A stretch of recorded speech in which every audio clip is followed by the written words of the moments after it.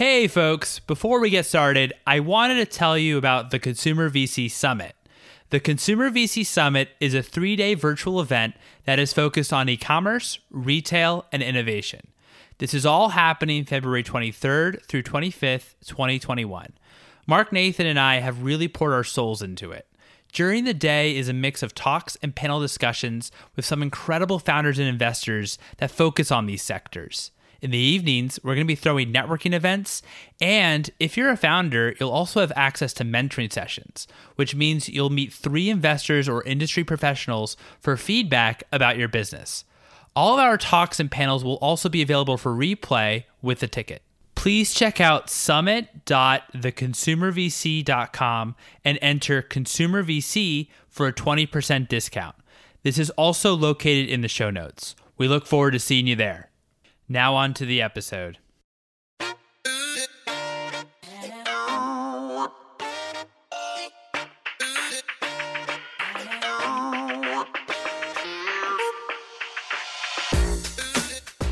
Hello, and welcome to the Consumer VC. I am your host, Mike Gelb, and on this show, we talk about the world of venture capital and consumer-facing startups. I am so excited to announce that I've teamed up with Mark Nathan to bring you the Consumer VC Summit. It's going to be from October 13th through 15th, and will be 3 days of discussions, talks from some of the top investors in CPG. So some of the industries we're going to be focusing on are food and bev, beauty and personal care, femtech, cannabis. There's going to be also lots of networking opportunities. And if you're a founder, we're going to have one-on-one mentoring sessions with investors. To get your tickets, head over to summit.theconsumervc.com. That'll also be located in the show notes. We cannot wait, and we're excited to see you there. My guest today is Jordan Odinsky, investor and head of platform at Ground Up Ventures. Ground Up is an early-stage venture capital firm investing in pre-seed and seed-stage startups in the United States and Israel. Some of their investments include Fast, Shapeshift Gaming, and Neighborhood Foods. In this episode, we discuss cult brands and unique product launches. I was quite intrigued in these 2 subjects, and Jordan wrote 2 excellent articles that are in the show notes for both. Without further ado, here's Jordan.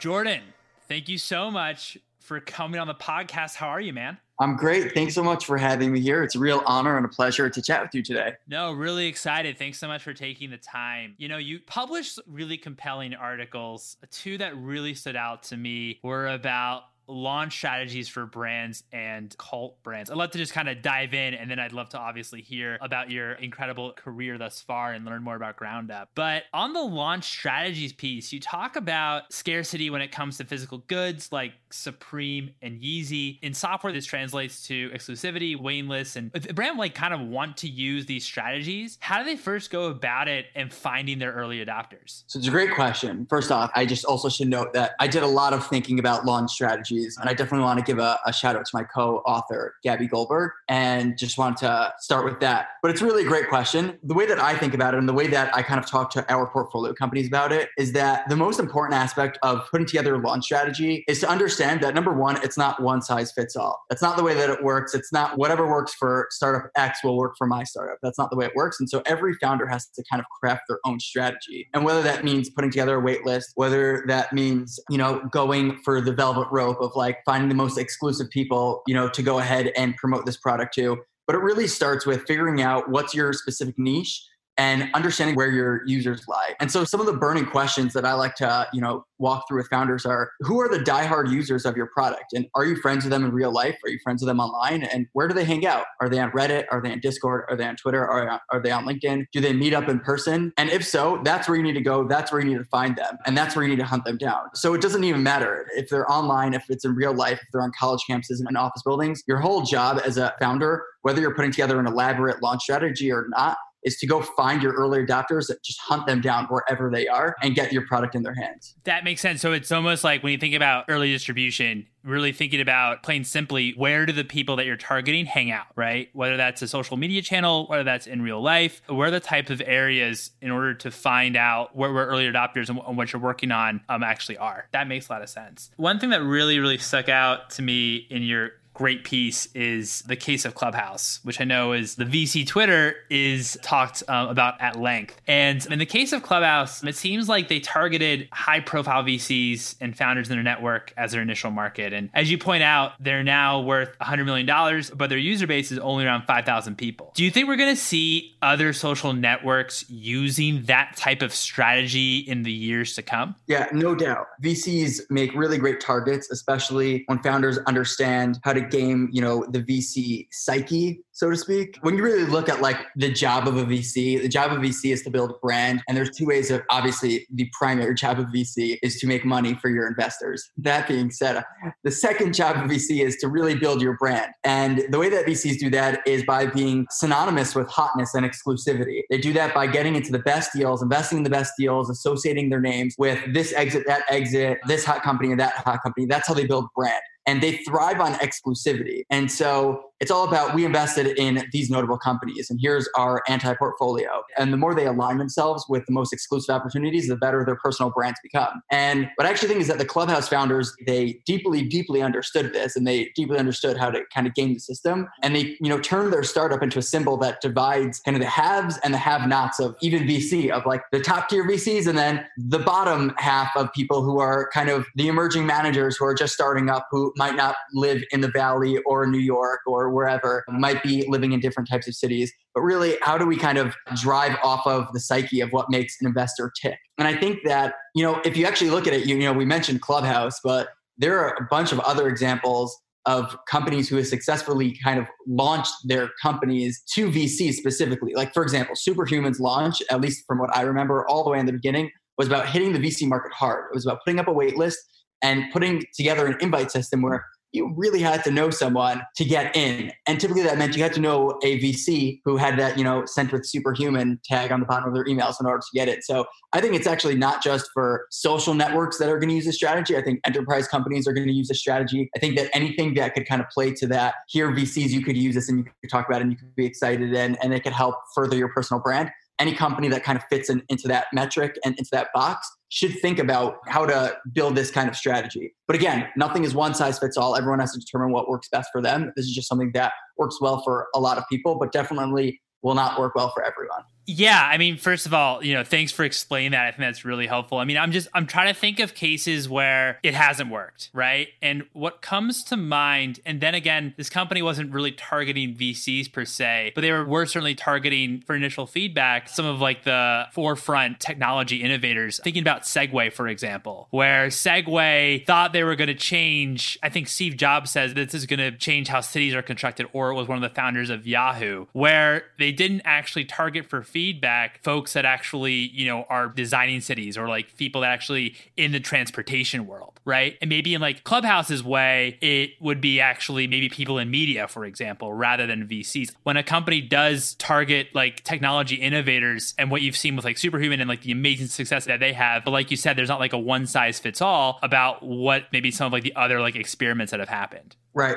Well, what's interesting, I think, about VCs over other markets or other target audiences, perhaps aside from media, but specifically VCs, when they get behind something, every other VC wants to know what that is and figures out a way to get in. And so it's kind of like this self-perpetuating loop of hype and hotness just based off of kind of the psyche of the people who work in the industry. And that's great. And so it works in the favor of kind of startups that use this strategy in order to essentially just get people and to keep the buzz alive. Now in media, if you were to go to kind of a media target audience, what's great about them is they could keep, they could pump it out in their publications, in their newsletters and whatever. And that works great. The problem with that is that it dies pretty quickly, I think, is that, for example, if, when a new startup comes out and they have this launch in TechCrunch or VentureBeat or wherever, Business Insider, the problem is that they see a great spike within the first day, 2-3 days. And then it kind of just, tapers off. With VCs, and this is really why you have to understand kind of the behavior of the people that you're going to. VCs are the type of people who will keep nagging at something if they think that someone else has a better opportunity to get into that opportunity and shove themselves in also. In a great way. I'm not putting down VCs. I think that it's a great thing. But it's just really important to understand who you're working with and understand their motivations and what drives their decision making before you end up going and choosing, one target audience over the next. Yeah, that makes a lot of sense. I think that all these strategies are just really interesting and compelling, and really excited for when Clubhouse is available to the public to actually see how it works. That's awesome. Switching over to like your other piece about cult brands, how do you define a cult brand? So number one, I have to say there's a phenomenal book called The Culting of Brands by Douglas Atkins. He's just an amazing mind. And he was like the founder of Meetup and head of community at Airbnb. Really a brilliant guy who really just studied cults. So a lot of what I know and what I think I know, a lot of it came from his books and his lectures and just things that I could find on him. That being said, the way that I define a cult brand is kind of any brand that enjoys an irrational level of loyalty from their users and their followers. So it's not even about just the people who are signed up. It could be even fans of the company who aren't signed up, aren't paying, but for whatever reason, have an irrational level of loyalty to that brand and to that company. So think like day traders and Dave Portnoy. Think of, Liquid Death and people who drink their water, tattooing the logo on their arms. Think of people calling Rome, which is just a note-taking tool, a religion. Like people who really irrationally devote themselves and their brain power and their energy towards a specific brand. That's what I call a cult brand. I love that. And I really appreciate you explaining it. I know that you talked about this in your article, which, by the way, we're going to have both articles available in the show notes and wherever we blast this out on social media. One of the characteristics that you mentioned in defining a cult brand is picking your enemy. What are some traits that the enemy has to have? And how should a startup think about defining the enemy? Yeah, it's a great question, because if you get this wrong, then you don't have a cult brand, because there's nothing to rally the followers behind. The best enemies are broad and they're deeply hated. Actually, Keith Raboy from Founders Fund had a great tweet that I think about very often, but it was about investing, but it correlates perfectly to this. The tweet was, the formula for startup success is that you should find a large, highly fragmented industry with really low NPS, and you should vertically integrate a solution to simplify the value of the product. And what's really interesting there is kind of the first part, which is find like a really highly fragmented industry with low NPS. And similarly, when you're creating an enemy, that's exactly what you should do. So Superhuman broadly chose email and kind of put a small spotlight on Gmail. Lemonade broadly chose the insurance industry, and actually given State Farm's attack ad on the industry, they chose State Farm as kind of the spotlight of the enemy. Dave Portnoy broadly chose Wall Street with a spotlight on Warren Buffett and, the establishment of Wall Street and those kinds of investors. And so what you really have to do is think about an enemy that's iconic, something that you could picture, something that's broad enough that a large amount of people, but not too large, would have some sort of opinion on. And most of the time it's polarizing. It's either we subscribe to this belief or we don't subscribe to this belief, or it's a subliminal message. It's a subliminal feeling of I either really enjoy this or I really don't enjoy this. And that's the whole goal of an enemy. The goal of crafting the perfect enemy is finding that wedge, finding that area where people are just polarized. People have very differing opinions, and it's something that a lot of people could get behind. That's essentially what you want to look for when crafting an enemy. No, that's really helpful. And yeah, thanks for kind of pulling up those examples as well. I think that those are really interesting. I still think that like the Liquid Death tattoo, it's pretty remarkable, pretty amazing. Wild, just so wild. I wrote it in the piece and I was just thinking about it as like kind of an aside that I just can't imagine that any founder would wake up when they're starting this company being like, one day people are going to tattoo my logo on their bodies. Like that's like a real statement. And for people to say my tool, my note-taking tool is like a religion. Like that's just unbelievable. Like you really need to land on something really remarkable in order to have that level of loyalty, which is why, kind of crafting and creating an enemy is so interesting. Thinking about how brands successfully do that, depending on how intentional they are, is like kind of a separate conversation all itself about how intentional they are when crafting these strategies. But just to watch them come together and watch them manifest is so cool to watch from just being a fly on the wall. Yeah, I guess manifesting and actually, creating the strategy. I mean, I guess you never know, of course, when you're thinking about building a brand, if it's going to work or not, right? And that like level of loyalty that you get from it. So it's amazing to see it like with these kind of case studies that you revealed when it works. I mean, it's just pretty remarkable. So you point out as well this paradox where folks feel most like themselves when they are part of a group, but the initial drive to join a cult is to discover and clarify one's individualism. Is this a balancing act that founders have to manage or think about when founding cult brands? They really work hand in hand, to be honest, at least the way that I see it. While people join cults to clarify their individualism, kind of within their small circles of family and friends, when they join, it's really all about the greater cause. They're search for individualism and their search to be different really meshes with that greater message. So I wouldn't really call it a balancing act. They really work hand in hand. And essentially, yeah, I really think that that's why it's crucial to craft the perfect enemy to, kind of hook and capture those followers. But it's an interesting question. It's an interesting point. I actually don't think, and kind of this goes towards the latter half of your question. You mentioned, is this something that a balancing act that founders have to manage when founding cult brands? Actually, I want to dive in a bit more on this point. Actually, when I tweeted the article, Dave Portnoy, I quote tweeted it and said, becoming a cult leader isn't given, it's earned, which is such a great way of framing it. I don't know if anyone, like I said before about the Liquid Death founder or Connor from Rome, I don't know if anyone woke up saying, I'm going to create a cult brand. I don't know if that was like in their founding DNA, that they believed that it was a cult brand. I think that's a few things happened and they saw they could take advantage of like kind of the way that the winds, were turning. But I don't think that you could just found a cult brand. I think that it takes a ton of planning and strategy, but it really comes down to just luck. But yeah, I think on both points, it's just a really interesting question that when you think about building a cult brand, it's not as much as a balancing act as it is finding something that's broad enough that someone could find their individualism in and feel attached to that, kind of that broader cause. That's what I would say on that. That makes sense. And, broad enough so you can obviously have a large enough audience base, whether that's consumer base or what have you. So I really appreciate that. So it seems like, was that on the commitment curve that you had in the article as well? You have, the higher you go, that'll eventually lead to, word of mouth and organic growth, of course, as people become more and more committed to your brand, which of course is a really important metric when you're,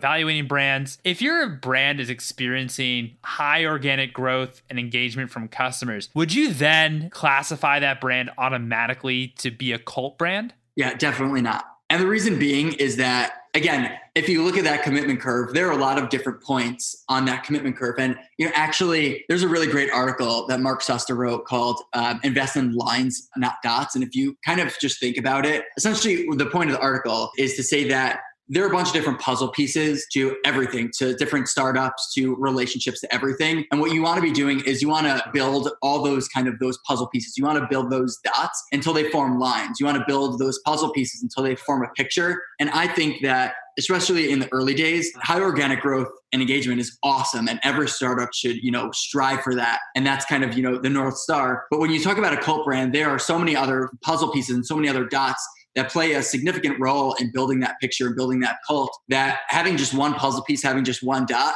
is definitely not an early sign of a cult brand, because any successful company, any successful startup should at one point have high organic growth and engagement from their customers. So I view that as a bucket as early signs of awesome product market fit and awesome signs that this is going to be a really important and great company. Definitely doesn't mean that it's going to become a cult brand, which is fine. And not every brand should become a cult brand, and not every brand should want to become a cult brand. They're totally different things. That's kind of how I view it. So what's the principal reason why you think a cult brand might fail, or a brand looking to become a cult brand might not ever get to that cult status? Well, I would put it like this. I think that majority of the brands that would never get into that cult status is intentionally, as in, they're just not interested. They don't know about it. I would say that the brands who at least attempt to try is they potentially either don't have product market fit, which you kind of need for this. It's, goes hand in hand. They either don't have product market fit or they haven't created a good enemy. And these cult brands are really they're really interesting beasts. They're living, breathing organisms that constantly have to be fed. The barriers to entry are really high. So the barriers to become a cult brand are really high. It's really hard. But the barriers to exit are really low. It's really easy to kind of fall out of touch. And cults die out all the time. They die out when the message stops getting pushed, when followers really don't feel that kind of sense of, leadership within the cult. It ultimately happens when followers feel that they need to search for their individualism again. And this could happen because a cult became mainstream. So like you said before, you mentioned that enemies need to be broad enough so this way a large amount of people could actually join them. But take a look at Apple. Apple was kind of the first cult brand, at least the first one that I remember. And what was interesting is it really started throughout their whole Think Different campaign. If you look at it now, a lot of people, even if you were to say a decade ago, maybe 15 years ago, Apple was still definitely a cult brand back then. People, especially if you think about kind of the iPhone and leading up to kind of iPhone 4, iPhone 5, people would, camp outside of their stores ahead of an iPhone launch. But today that doesn't really happen. If you look at it, they just became so mainstream that people kind of had to search for, okay, like what's next to make me feel different. A cult could also suffer kind of a shock to its system from a PR nightmare. It could be people who are diehard fans of OA, and that hit piece came out, a few months ago. And it could be like, oh, well, not so sure that I want to align myself with this anymore. Maybe I need to go search for something else that kind of fits better with me. And most startups, though, they just don't become cult brands because they just don't craft a strategy. They don't pick an enemy. They don't know where to find their followers, or just not even on their radar, which is totally fine. But yes, to kind of sum up, not every brand needs to have a cult following, and it's really difficult. I'd say that there's like a point to really hone in on. It's that the best cult brands are the ones who continue to stoke the flames. It's the ones who understand the psyche of their followers and know how to push their buttons and know how to direct them in the areas that they want to be directed in. It's a combination of, there's an entirely different commitment curve of how do you keep someone alive? How do you retain that user? How do you retain that follower? And they're just different beasts that need constant attention, constant feeding, just like any other living, breathing organism.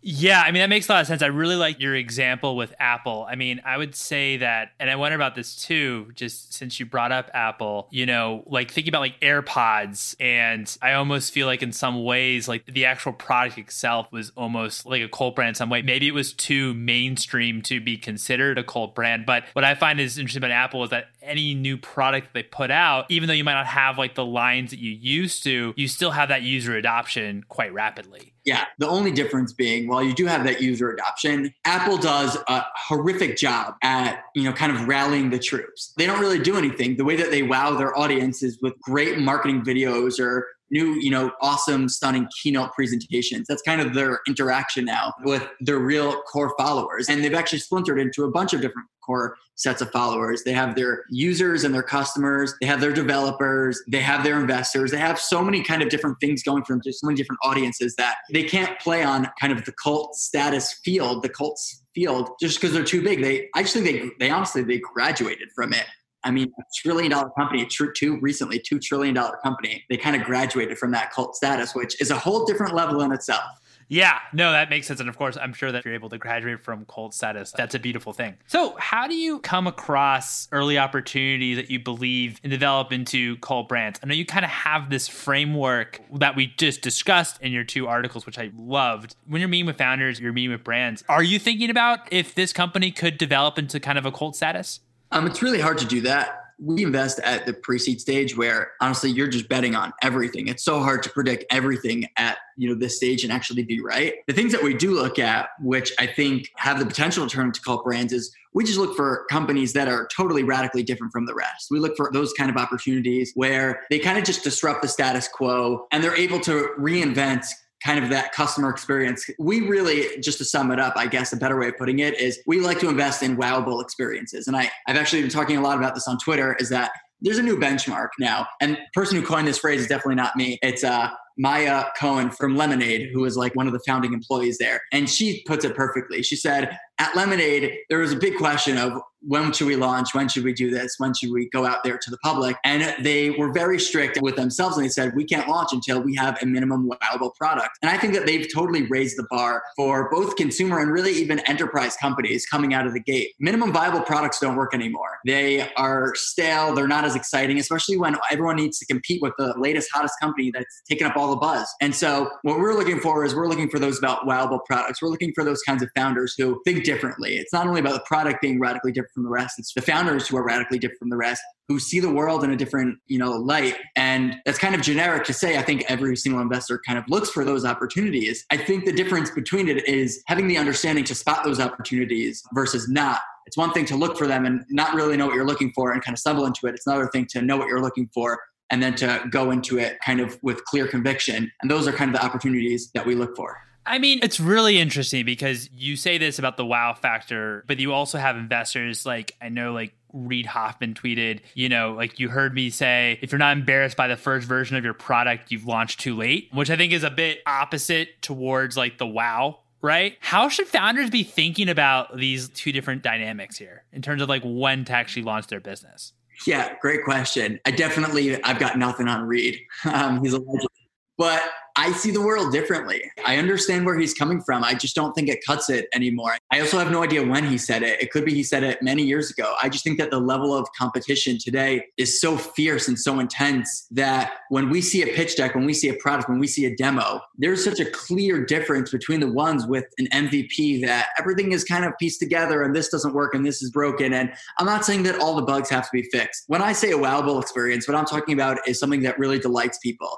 And typically what goes undetected that is incredibly delightful is stunning design. Stunning design, your product could be totally half-baked, but if you have stunning design, everyone will think that it's wowable. And that's kind of what we're looking for. We're looking for the founders that kind of understand that. We're looking for the teams that understand, again, it's not about having a fully baked product. It's having a fully baked idea and presenting that fully baked and making that wowable through design, through storytelling. So it could be, by the way, hey, listen to Reed. He's done it before and he is a legend. But I do think that the bar is different today. I think that the bar is always changing. The bar is always constantly getting higher. I think that you have periodically, once in a lifetime companies like Lemonade who come along and create new benchmarks and just continue to level up what everyone else should be doing. And that's where I think that we're at today. And that's what I'm looking for. And it could be that's not every company, and it could be that's not a strategy for you, which is totally cool. I'm looking to back those opportunities and those founders that think differently, honestly. No, that's great. And yeah, he said that in 2017. So I guess like a few years old. So much has happened in 2017, and 2020 has felt like a decade in itself. So true. So talk to me a bit about Ground Up. I know we kind of dived in for your 2 articles, but would obviously love to know like your attraction to startups, entrepreneurship, and what led you to being part of Ground Up. So first and foremost, Ground Up is a early stage VC. We do pre-seed and seed stage investing both in the US and in Israel. So I actually spent the last 5 years in Israel, moved there from New York, and it was actually such a phenomenal experience. I recently moved back to New York, but it's really been phenomenal. And essentially what led me to Ground Up is that one of the founding partners are 2 incredible founding partners, David Stark and Corey Molis, who are incredible people. So I worked with David Stark at a former venture fund that I worked at in Israel, in Jerusalem, that he was one of the founding team members and ultimately partners of. And that was called AirCrowd, which is kind of like a hybrid VC. And when he left AirCrowd to create Ground Up with Corey, he started talking to me about joining. And I think what kind of stood out to me the most is that I was just thinking that if I were to ever go start a startup, I would want David and Corey to back it. I would want them on my side. And I figured like that, those are the perfect opportunities you should work at, And so that's how I ended up at Ground Up. It's been just almost 2 years now and about like 2.5 years since we closed the first fund that we're investing out of right now. And that's a story about Ground Up. So by the way, if anyone doesn't know David and Corey, highly recommend you follow them on Twitter. Great people. They did not pay me to say that. I'm saying that of my own free will. But would love for more people to get to know us. We're great people, I think. And we just love, meeting all and interesting people. No, I love that. And also, we'll put your Twitter details in the show notes so folks can follow you as well, because I really enjoyed your updates. And that's great. Thanks so much for telling me a bit about your history and 5 years of Israel. That sounds like a fascinating experience. So what is one thing that you would change when it came to venture capital? I think that we just come with like a very fresh approach. And that's at the core of I think who we are as people is that we believe that the founders that we're investing in are investing just as much in us as we are in them. And they need to hold us accountable just as much as we need to hold them accountable. And we want to be friends and partners with these founders. We want to celebrate in their wins, both their personal and professional wins. And we just kind of view the industry, or at least the way that we approach it, should be less transactional and there should just be more heart involved. And if there was one thing that I would change about it, we need more heart. We need more understanding. It's all the time. You see these threads on Twitter going wild about, this success and that success. And there's actually a great tweet from one of the founders that we invested in, Kristen Anderson from Catch. And she had a whole tweet about how just being super vulnerable about her journey and how Catch almost at one point shut down. And then they stayed up all night, put in an application for YC, got into YC and that was kind of the new start of their company. And something that they do in Israel all the time is they celebrate failures. And in America, at least coming back, kind of seeing both sides of it, I don't think we hear about failures often enough, and we definitely don't celebrate them. So there's one thing that I would change. We should start celebrating kind of, those failures. And kind of just to bring up Reid Hoffman, one of the things that he says, which really is ingrained in my mind, is that being a founder, being an entrepreneur is like jumping off a cliff and building a plane on the way down. And that's insanely difficult to do. And I think that we as an industry should just be more understanding, and we should celebrate the failures just as much as we celebrate the wins. And we should promote those voices within the community as well. Gosh, I think that's such a great point. And I think that you're the first person. I've done now, I think 80 of these interviews. And I think you're the first person that said that as a point to this question, to celebrate the failures. I think that's really terrific. And I think also you can learn probably a lot more from that than actually studying the successful companies in a lot of ways. So yeah, that's great. So what's one book that inspired you personally and one book that inspired you professionally? I wouldn't say that there was a book, actually. More on the professionally side is that Medium article that I mentioned that Mark Suster wrote called Invest in Lines, Not Dots. That totally changed my framework of how I think through everything, how I just think about relationship building, how I think about becoming, genuine friends with people and not just having it be transactional. So I would highly recommend that. I would also highly recommend Douglas Atkins' book on cult brands. That was really interesting. Personally, there are a lot of books to get, a bit personal. I'm an Orthodox Jew, so I study a lot, things related to the Bible and the Talmud and just belief and faith. So too many books to share that touched me and made an impact on my life personally, but just to give your listeners a bit of understanding of my background and where I come from and how I think through things. No, thank you. I really appreciate you sharing that. And also, I think that some of those book recommendations are great. Final question to you is, what's one piece of advice that you have for founders? This is actually a piece of advice that I heard from a really awesome guy who put together an incredible marketing and branding campaign for a startup called Way Up. And essentially what he told me, which really stuck with me also, was when you go into something, just imagine you have an unlimited budget. Get to that whiteboard and draw out everything that you would do, everything that you want to accomplish. How would you run your startup if you had an unlimited budget? What's the way that you would treat people? What's the way that you would treat your customers? What's the way that you would treat your employees? What's the way that you would build your product? What's the way that you would design your product? And then work backwards. Say, okay, we have X amount of money in the bank and we could realistically do these things, but it's really always important to realize what the North Star is. I think that a lot of times founders get bogged down by finances, which they should. It takes money to run a company, which no one is denying, but there's a bit of magic to it as well. There's a bit of magic in understanding and conceptualizing that you're building what hasn't been built before because you believe that there's a real gap in the market. You believe that there's an opportunity to create something from scratch. And don't forget that. I think that a lot of startups become transactional. They become about, let's hit this milestone, let's hit that milestone. I think it's important to remember to keep the magic alive. And the second thing that I would say is it's important to always stop once a month at least and just recognize where you came from. I think that mental health is a really important thing, and being a founder is a really lonely journey,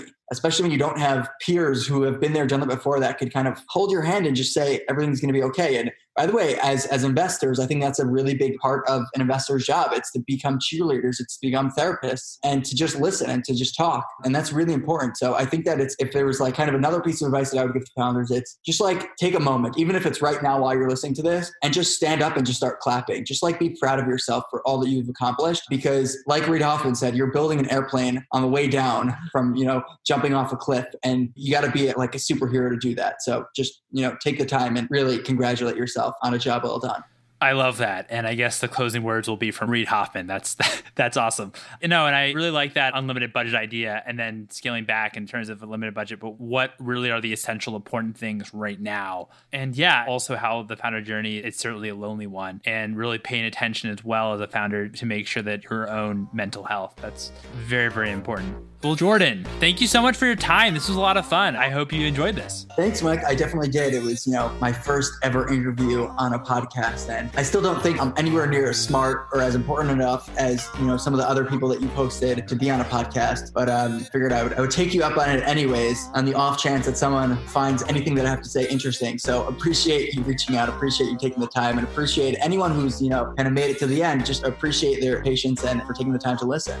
And there you have it. It was awesome talking with Jordan about cult brands, product launches, as well as sharing his unique story. I highly recommend following Jordan on Twitter at Jordan Odinsky. If you could please leave a review on the Apple Podcast app, as it helps other folks find it, that would really be helpful. If you have a question you'd like to hear VCs or founders answer on the show, you can DM me and follow me on Twitter at Mike Gelb. You can also follow for episode announcements at Consumer VC.